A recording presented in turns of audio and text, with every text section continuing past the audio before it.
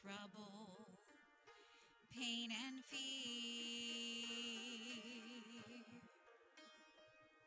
The answer may sound simple, though everything else crumbles. One thing has remained through all the years. I still serve an amazing God. He's been with me every mile my weary feet have trod. He still cares. He still hears. He's still mending broken hearts and drying tears. This old world is bound to change, but I'm glad I know the one who always stays the same, and my song will ever be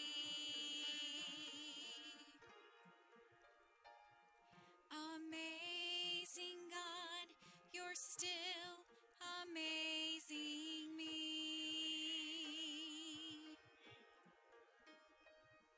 The God who parted waters still makes a way today.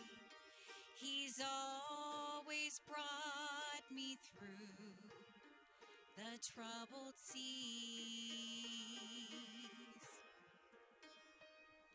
The one who fed the thousands, whose words can calm the tempest. He's my bread of life, and he's my peace. I still serve an amazing God. He's been with me every mile my weary feet have trod. He still cares. He still hears. He's still mending broken hearts and drying tears. This old world is bound to change, but I'm glad I know the one who always stays the same, and my song will ever be amazing God, you're still amazing me.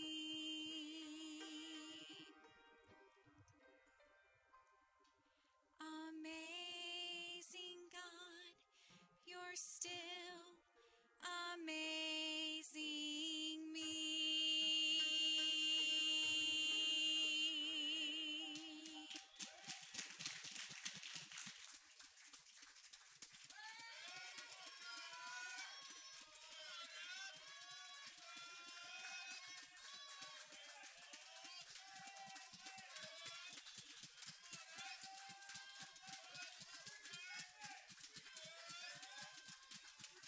Be seated.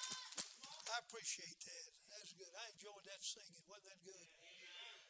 That's good. And I know you had a good meeting this week.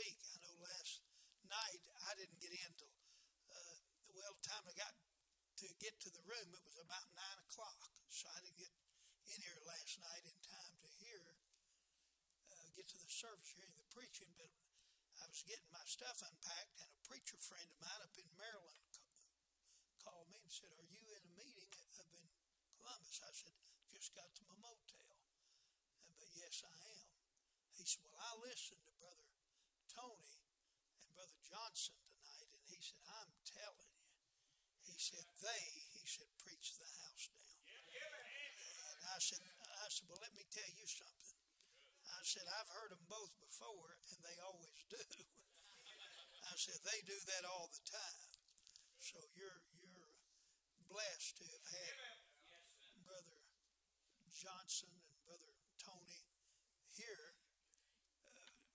last night, and Brother Johnson still be here with us.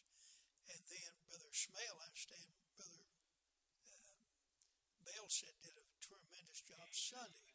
So I'm so glad you've been having good preaching. And it's good to see you and be back in this place with my good friend. I love Brother Bell and love him, and been, like he's told you, I've been friends with him for a lot of years. And I don't remember what year that would have been that I met him down there in Longview, but it's been a long time ago.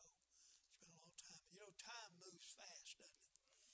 It's moving so fast for me, and it's unbelievable how fast time's moving and how fast time's gone, you know, in ministry. I was thanking God this morning for saving me and for calling me to preach. And in the fall of 1979, he called me. I got saved in 69. I worked a secular job and all of that, and was faithful to church. Went soul winning, all that. But really, it seemed like about 1979 when God really started dealing with me about preaching. And I probably, really honestly, Brother Mann, should have took off and went straight to a good Bible college. That's what I should have done, but I didn't have enough sense to know I needed to do it. You know. And my pastor, he is an old country preacher, but he could preach. My goodness alive, what a preacher. He was a preaching machine. And I helped him a lot. I was with him a lot and done a lot for him. I wasn't assistant pastor by title, but I did a lot of back in them days, man, laymen was like staff people. I mean, they'd work like horses. And I know you still got people here, preacher, that's that way. Well, I was. And, you know, the Lord called me. And I went to the preacher. I said, "Preacher, you think I need to try to go to school somewhere?" He said, "Just stick with me here and you'll be all right." Well, you know, now I look back, Brother Johnson, I really think he didn't want me to leave because I helped him so much. But I will tell you this, that I had a privilege of working with him so close that I would not have had if I went to a Bible school. And I went with him. I went to every funeral and wedding and hospitals and all of that with him. I was with him all the time and watched him. And it helped me. It helped me. And then I got a hold of every good book. Me and Brother Bell and Brother Johnson was talking about reading. And I got a hold of good books by Dr. Rice and Oliver Green and Dr. Howells and Dr. Malone and Dr. Lee Robertson and Talmage and Spurgeon and others, Sam Jones and Bob Jones Sr. Anybody could get a good book, and I'd read sermons. You know, I'd read sermons, and I'd read, and then I went to the right places. Amen. I went to the right conferences, you know, the Sword of the Lord. I could tell you some things. I'm going to be very brief preaching. Matter of fact, I'm almost ashamed this sermon is so kindergarten that you're going to leave there and say, "Man, I thought Brother Bell brought this guy here to preach.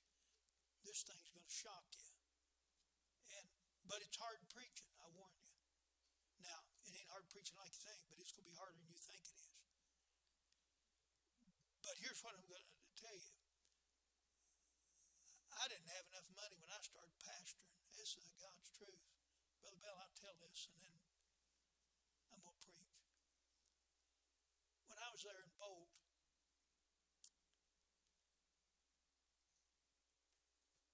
pastoring, I wanted to go to a sword conference in Chattanooga, Highland Park. And I had a car. I don't feel sorry for me if it's the truth. I had a car. I give $100 for the car.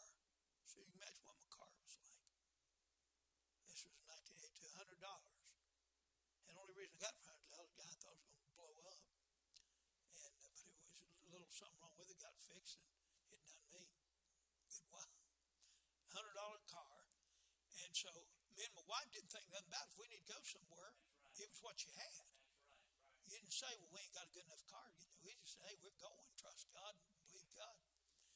Well, we was going to the Sword of the Lord in Chattanooga from Beckley, West Virginia, Bolt.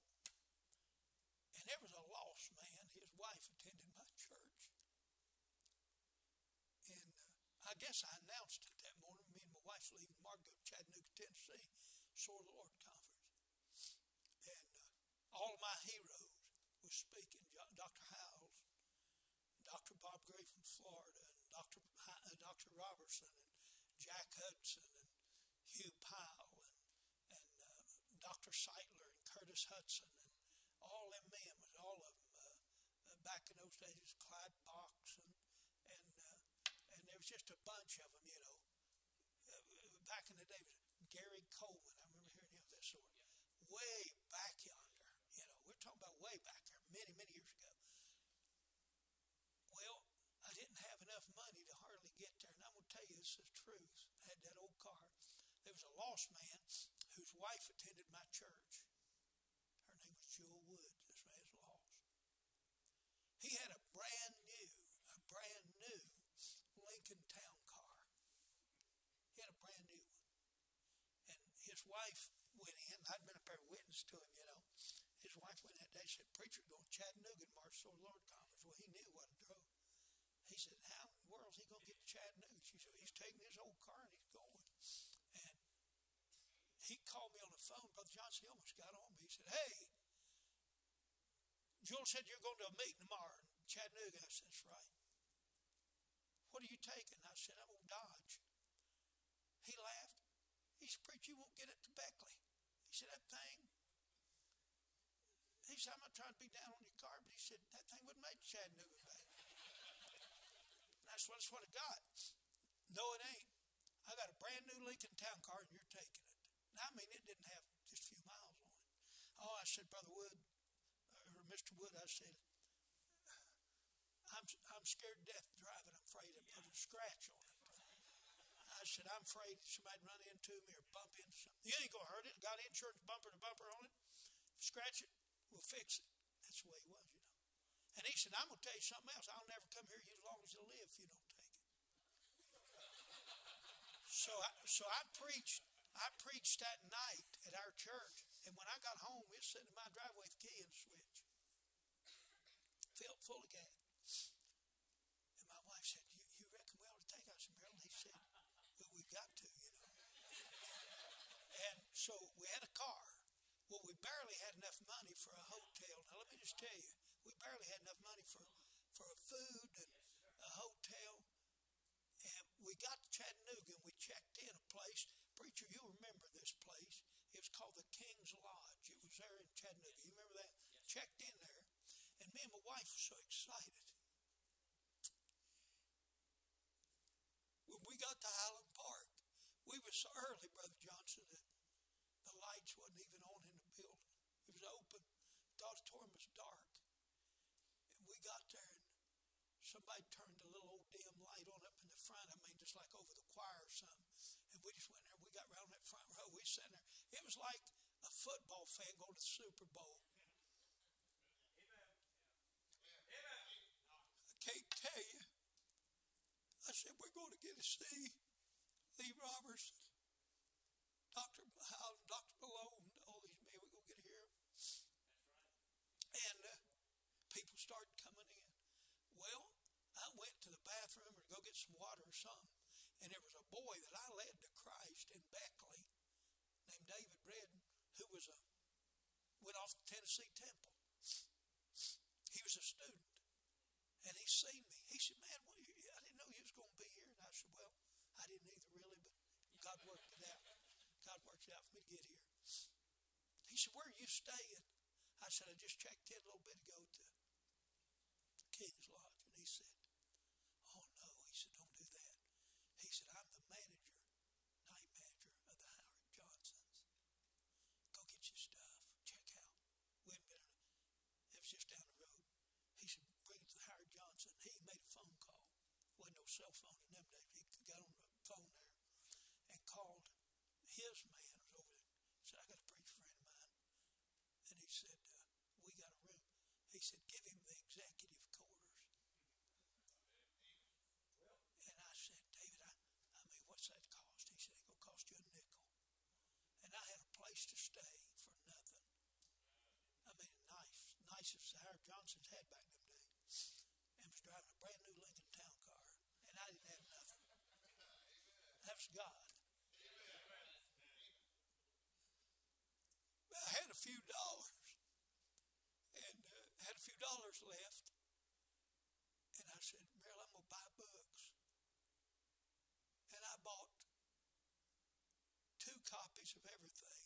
If I bought one, like Dr. Rice's book on prayer, by 2. And she said, why are you buying 2 copies? I said, I'll have a boy one day. I've done prayed for it. And I've done asked God to call him to preach. And so, one of these days, Dr. Rice's books won't be here. And I'm getting them now. She said, Darrell, I've never met anybody thinks like you think. I said, well, wait and see if I'm telling you the truth. Now listen, Brother Johnson, there's still some John R. Rice books in print, but I'd say 90% of them's out of print. They're probably 90% out of print. Now, I'll tell you one thing, I got an abundance of them.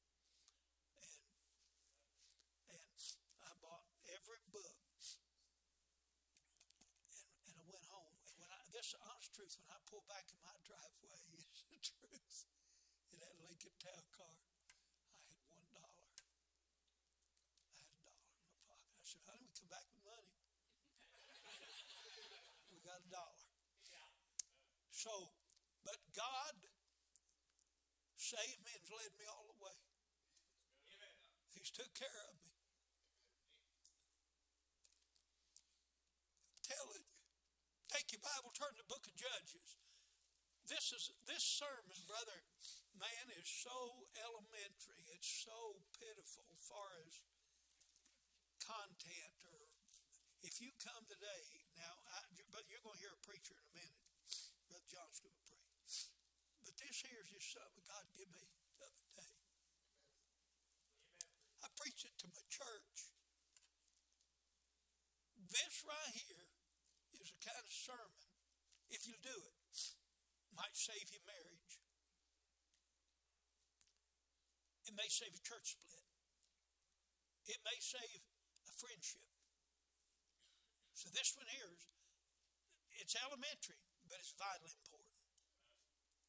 I am an old-fashioned, independent, fundamental, King James, separated, soul-winning, bus-running, missionary supporting, local church, independent Baptist. And I make no bones about that. And I stand right.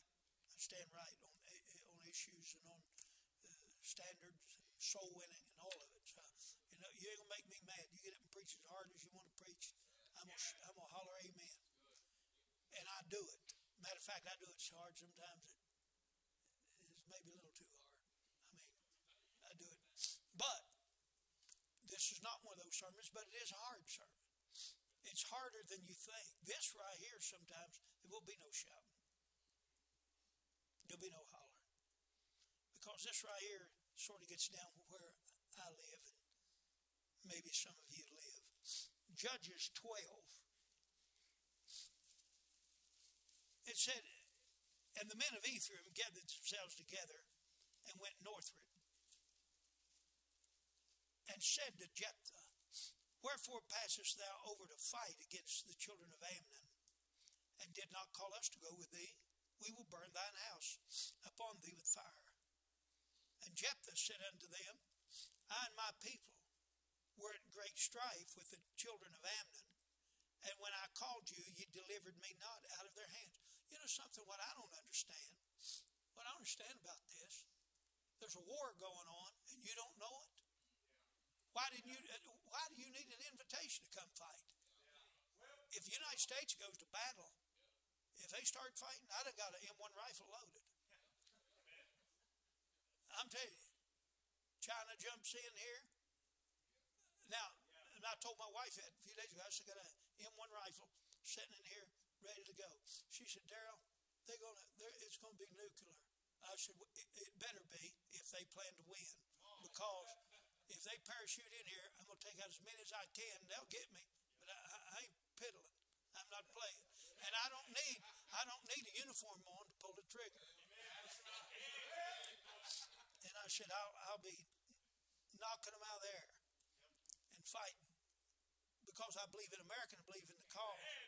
And I believe that we need to do it. Well, this bunch, they said, you didn't call us to the battle, and we're upset about it, and we're going to burn your house down with you in it. That's what that says. But they didn't, where was they when the fight was going on?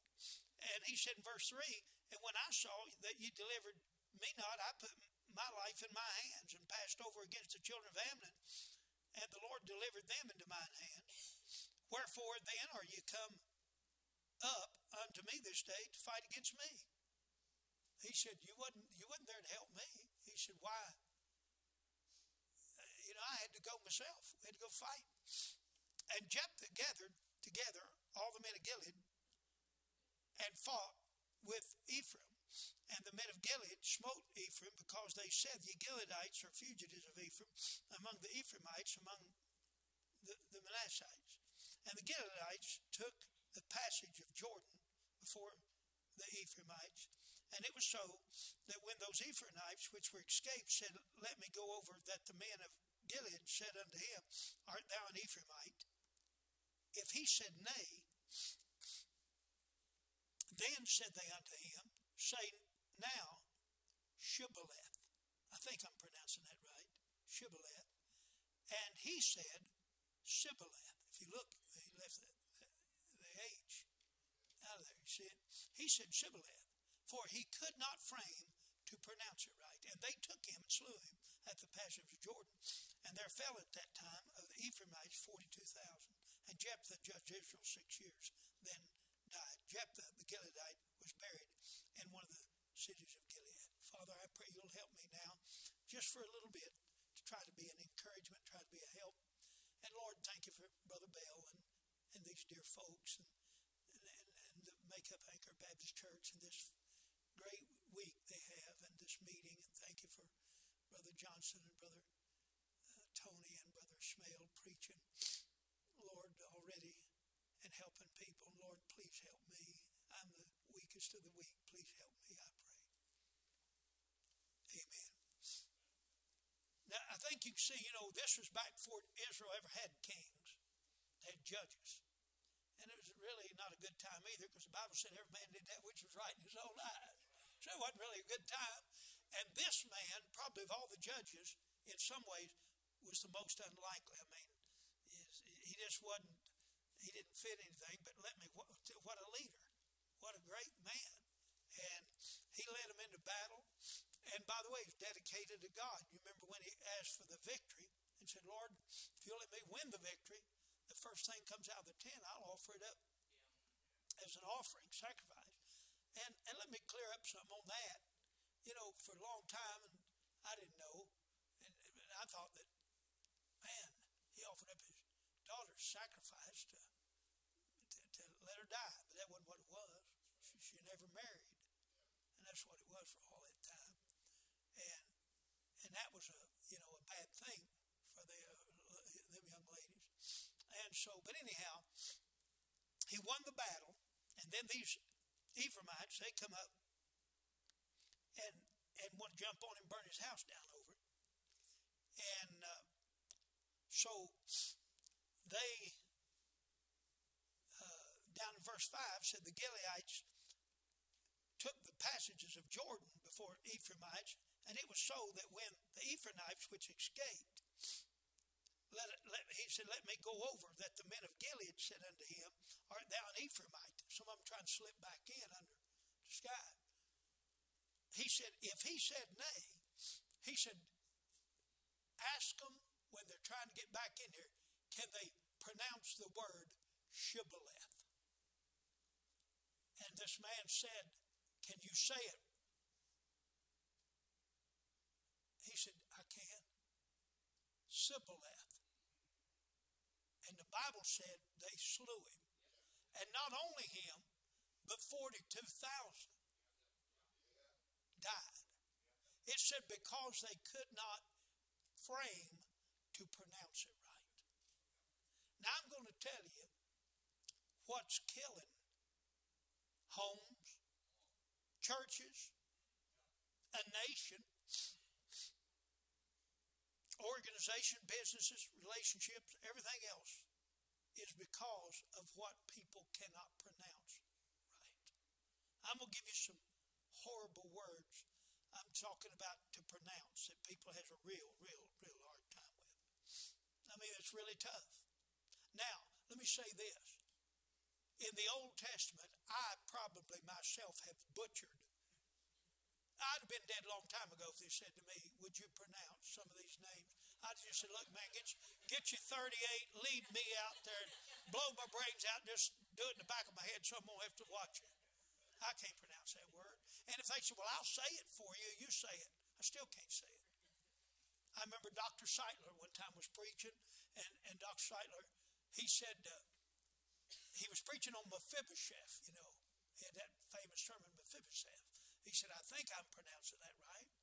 And he said, it's one of those impossible Hebrew words. I remember him saying that name. And he said, one time, he said, I was preaching, and he said, I was preaching out of Luke, and he said, I got to the sea, the Sea of Gennesaret. And Dr. Seitler said, for the life of me, I knew before I got to it, I could not pronounce that word Gennesaret. And then Dr. Seitler said, I don't know why Luke did just not put Galilee and be done with it. Well, I don't know either, but the Lord put it in there. Well, some of the words and names of people, I can't frame to pronounce them right. Well, I thank God that so far it hadn't got me killed. But there are some things that if you cannot say, it'll get you killed. It's going to kill somebody.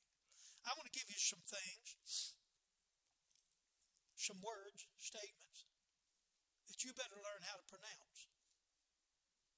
The first one is this. Everybody ready? I'm sorry. I'm sorry. Hey, I wonder how many times if a man would have just said to his wife, I know I've done you wrong. I know I didn't do right. But I do want to say to you with all my heart, I'm sorry. I guarantee you, Brother Bell, wouldn't have saved them all. Wouldn't have saved all of them. Would have saved a bunch of them. I wonder how many times that somebody left a church that wouldn't have had to leave. They got mad at somebody if they'd have just went and said, look, I'm sorry about all this. I'm sorry. I'm sorry. I wonder if somebody wouldn't have just hung around and stayed. I'm sorry. It could save church split. Save divorce. There's friends. I know preachers. Listen, I got preacher friends that both of them right down the line believe the same thing. Doctrine, dress standards, everything. But because sometimes they didn't agree on something, they fell out with the other one. And you know, if a man sometimes, now I'm not going to apologize for what I believe doctrinally. And I'm not going to apologize to somebody for standards and convictions. I'm not going to get up and preach a sermon and then get up and apologize for what's said. I'm not going to do that. And I'm not going to apologize for that. But let me tell you something, though. There has been some times when I've had to say, I'm sorry. Now, boy, I'll tell you what, it's tough. You say, can you pronounce it? The problem ain't really in the pronunciation. The problem is the pride. And listen to this. Proverbs 13:10 says, only by pride cometh contention. Let me tell you, it'll stop every fight. It ain't worth the fight. You know, sometimes out here on the highway, especially I've got older, listen, I don't drive fast. I was trading cars yesterday, as a matter of fact. I didn't get to drive back from the dealership home. I had to come get his plane. I was in this showroom where they was doing business, and there was one of these Dodge Challenger, I guess that's what it was, with, they said it had a Hellfire or Hellcat or something motor in it, 700 some horsepower. And one of my deacons standing with me said, here's what you need right there. I said, you think? And he looked at me, he said, yeah, when you turn 80, we're going to get you one. I said, that's about when I'm going to need it, I think, Brother John, about when I get 80 years old. But you know something? I got thinking, I said, that's about what I need to keep up with the traffic around here. But here's what it is. Sometimes you're not driving fast enough. And somebody will go around you, and they'll either horn cuss you or literally cuss you. And I watch that. And you know what you think? Bothers you something. You say, hey, you know what? It ain't worth the fight. It ain't worth fuss. It ain't worth fight. I saw here probably a year ago where a man, two men on the highway for some reason got in one cut the other off, something like that happened. Something that made one of them mad and the other got mad. This one man had his wife with me, baby, both of them did. This man followed this other man all the way to his house. All the way to his house. They were so mad. When that man pulled up in his driveway, he took a .357 Magnum with his wife on his arm begging him to not do anything. He jumps out, takes a .357 and kills a man who he don't know because the guy cut him off.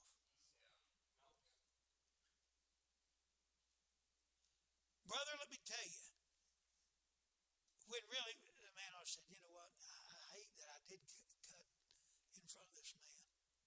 I hate I did it. But it ain't worth dying for. You know what? These Ephraimites probably ought to say, you know, I'm going to practice on that word, shibboleth. I'm going to get to where I can say it. I might not speak exactly all their language, but I'm going to get that down because that's the password. Can I tell you, the password many times is, I'm sorry. I'm very sorry. Years ago, I was preaching a meeting, and I won't go much longer. I was preaching a meeting in Greenville, South Carolina, for Dr. Jerry Clark. Many, many years ago, 25, 30 years ago. And I was on my knees in the motel praying before I went. And I said, Lord, if there's anybody in this world that I need to make anything right with, anything I need to do, you show me. And listen, immediately there was a man whose face come to my mind. I didn't pray another word. I got up off of my knees. Back in them days, wasn't no cell phones. I called my church. I got a hold of the secretary. I said, I don't even know really what town this man's lived in. He didn't remember my church no more. But he lives in a distant state. Can you get a hold of? And I said, these people will know probably where they're at. And get me a phone number. She called me back, said, got his number. I dialed his number.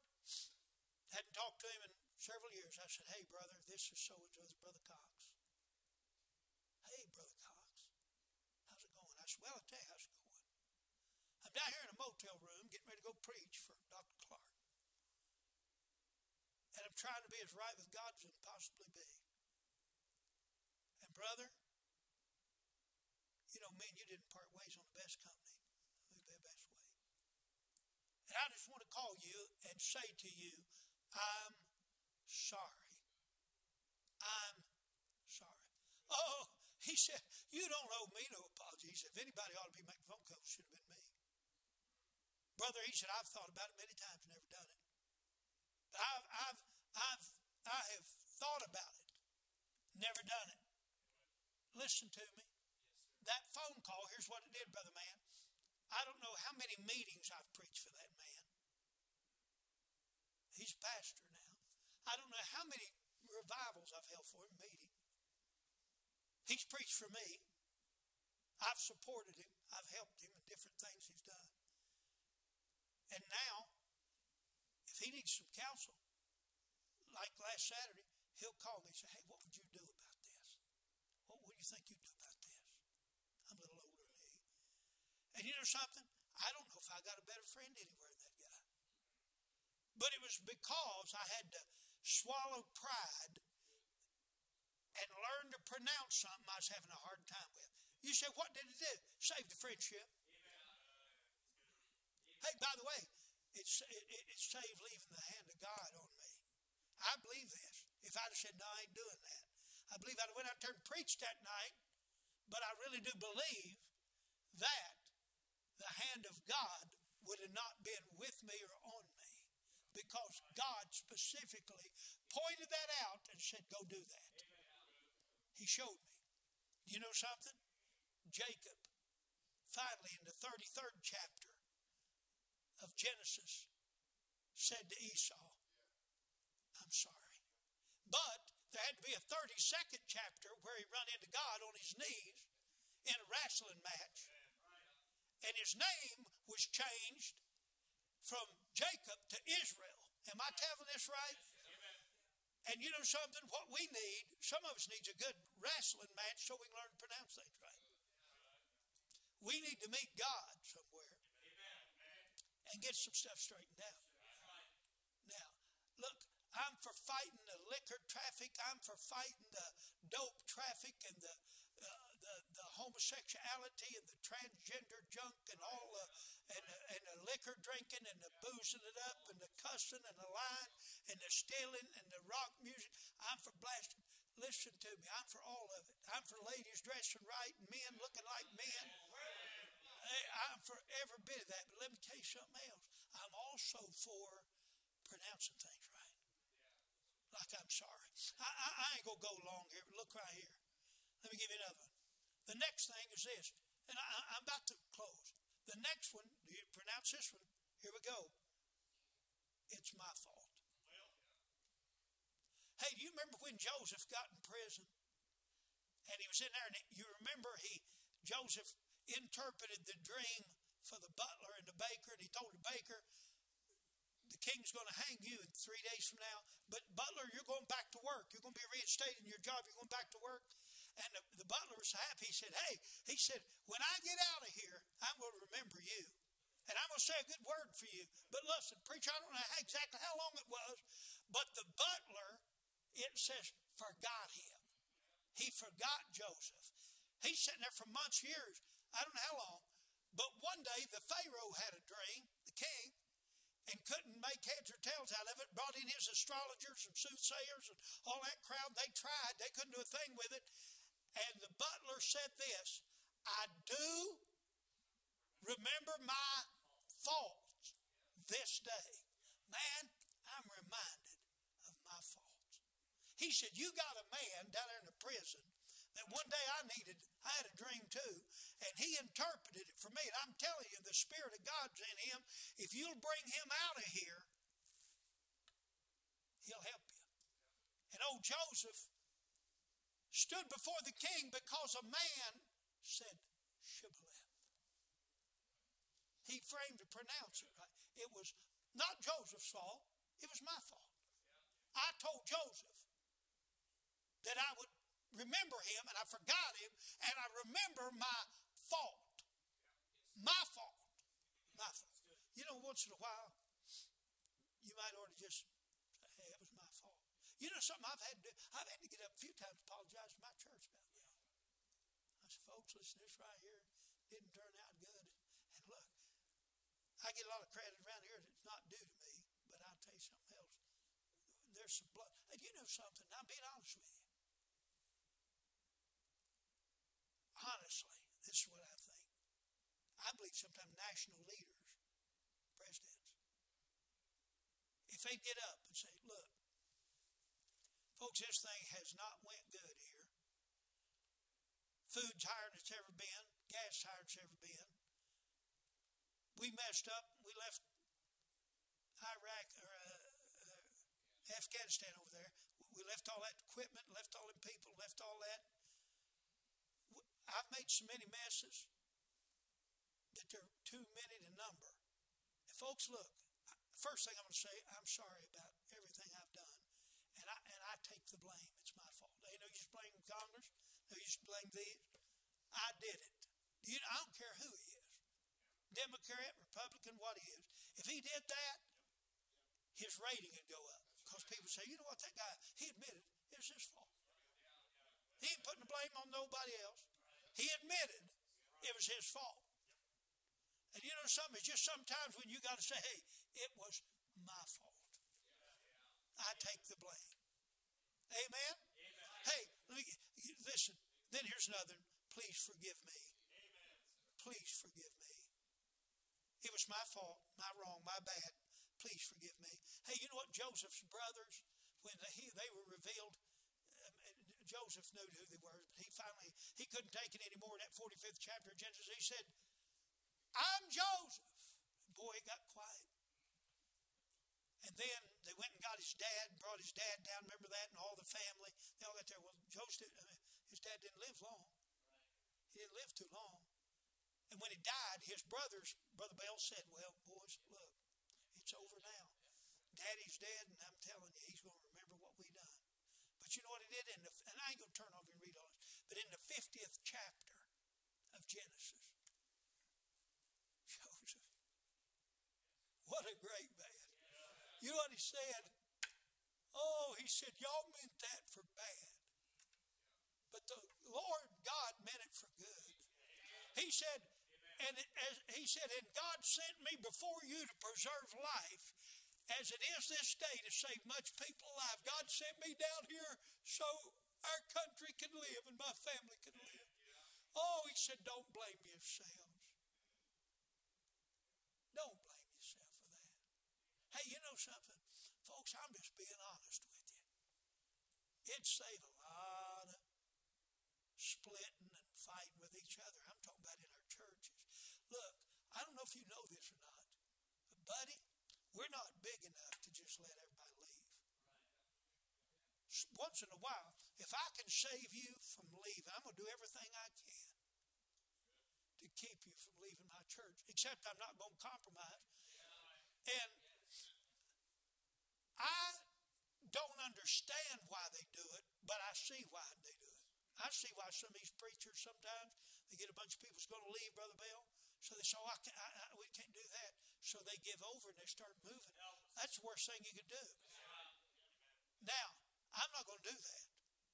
I've had them leave. Man, I've had people leave before us. Big money people, givers. Huge. I've had workers. But look here. If there's any way that I can take the blame, if there's any way I can take the blame for something, I will. If I can. And if I can say I'm sorry, I'll do that.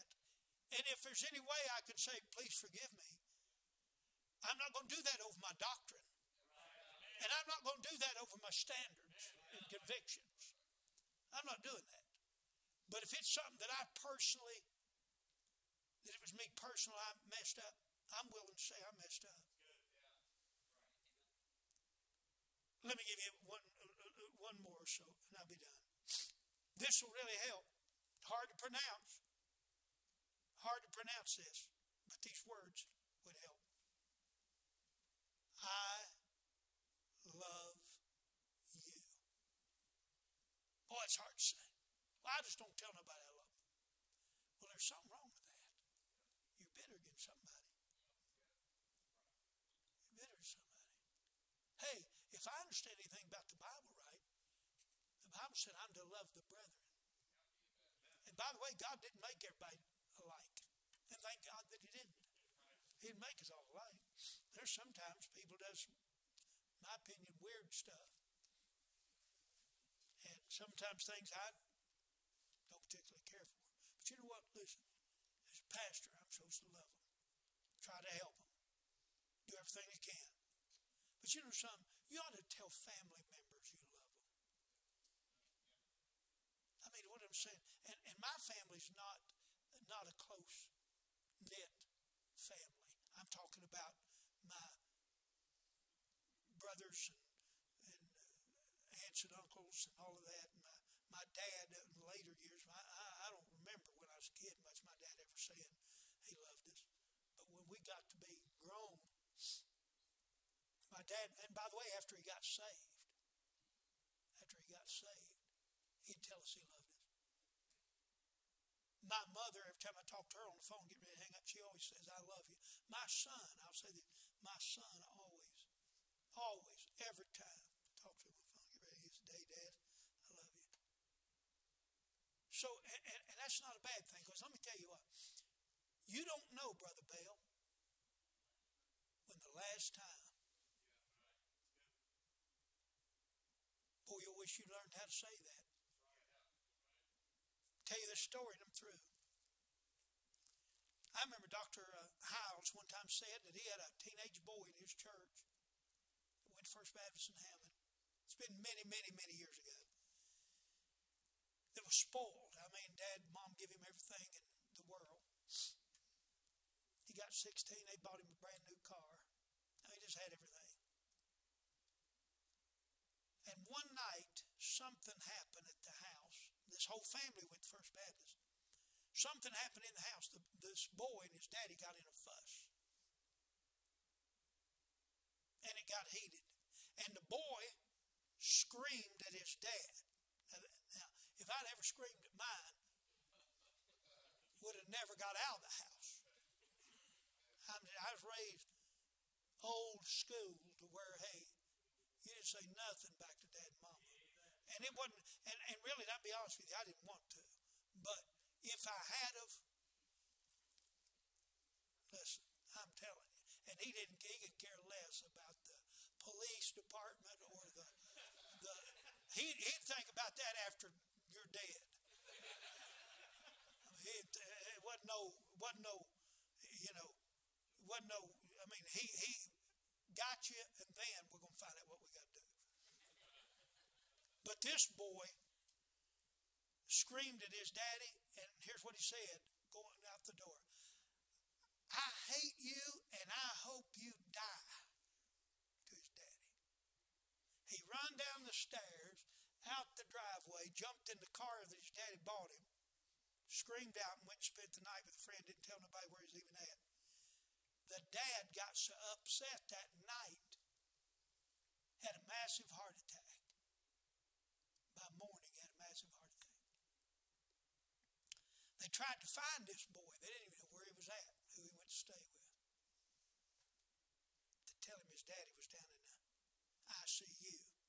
They got a hold of Brother Hiles, and he went to the hospital and said when he got in there, he said that daddy was laying on the table. It was already gone. The wife was there, and she was bawling and squalling, I think a sister. And Brother House said, where's, and he called the boy's name, said, has anybody seen him? She said, and then she told him about the fight, said he left last night, and the last thing he said to his daddy, I hate you and hope you die. Somebody got a hold of him. Told him his dad was at the hospital, and he come in there. Brother House said he was in that room, Brother Bell, when that boy come in that room. And he said, Brother Man, that boy jumped up on the table and straddled his daddy, pulled the sheet back and took his arm and said, Daddy, I'm so sorry. Daddy, I'm sorry. He was screaming. Said you could hear him all over that hospital screaming, Daddy, I'm sorry. I didn't mean it, Daddy. Daddy, I'm sorry. Daddy, I'm sorry. I didn't mean it, Daddy. I didn't mean it. I didn't really want you to die, Daddy. I love you, Daddy. And said he was kissing his daddy. Said, Daddy, please forgive me. but it slew his daddy. Because the boy could not frame them words before. I wonder who we might save. You know, once in a while, I'm proud of you. I'm proud of you. You know, I'll just, and I got to work on that. I just forget sometimes. And I'll say, you know, so-and-so's doing a great job here at the church with this. I sure am proud of him. You say, well, that ain't anything. You'd be shocked. You'd be shocked. For somebody, just tell somebody. Here at one time, some people, sad to say, have never heard anybody say, I love you. I'm sorry. I wonder what word that you have a hard time saying. Now, you say, Pastor, I never heard a more pitiful sermon in my life. You know what? I agree with you. I agree with you. But I'll tell you what it might do. It just might. It just might save a marriage. It just might save a suicide. It might save a church from a split. It may save a pastor from resigning. You know, if once in a while a member maybe comes to the pastor and says, Pastor, I just want you to know something. Sure love you and proud of you. Proud of a member of this church. Just want you to know that. He said, it ain't anything. It may shock you. It may shock you what that'll do.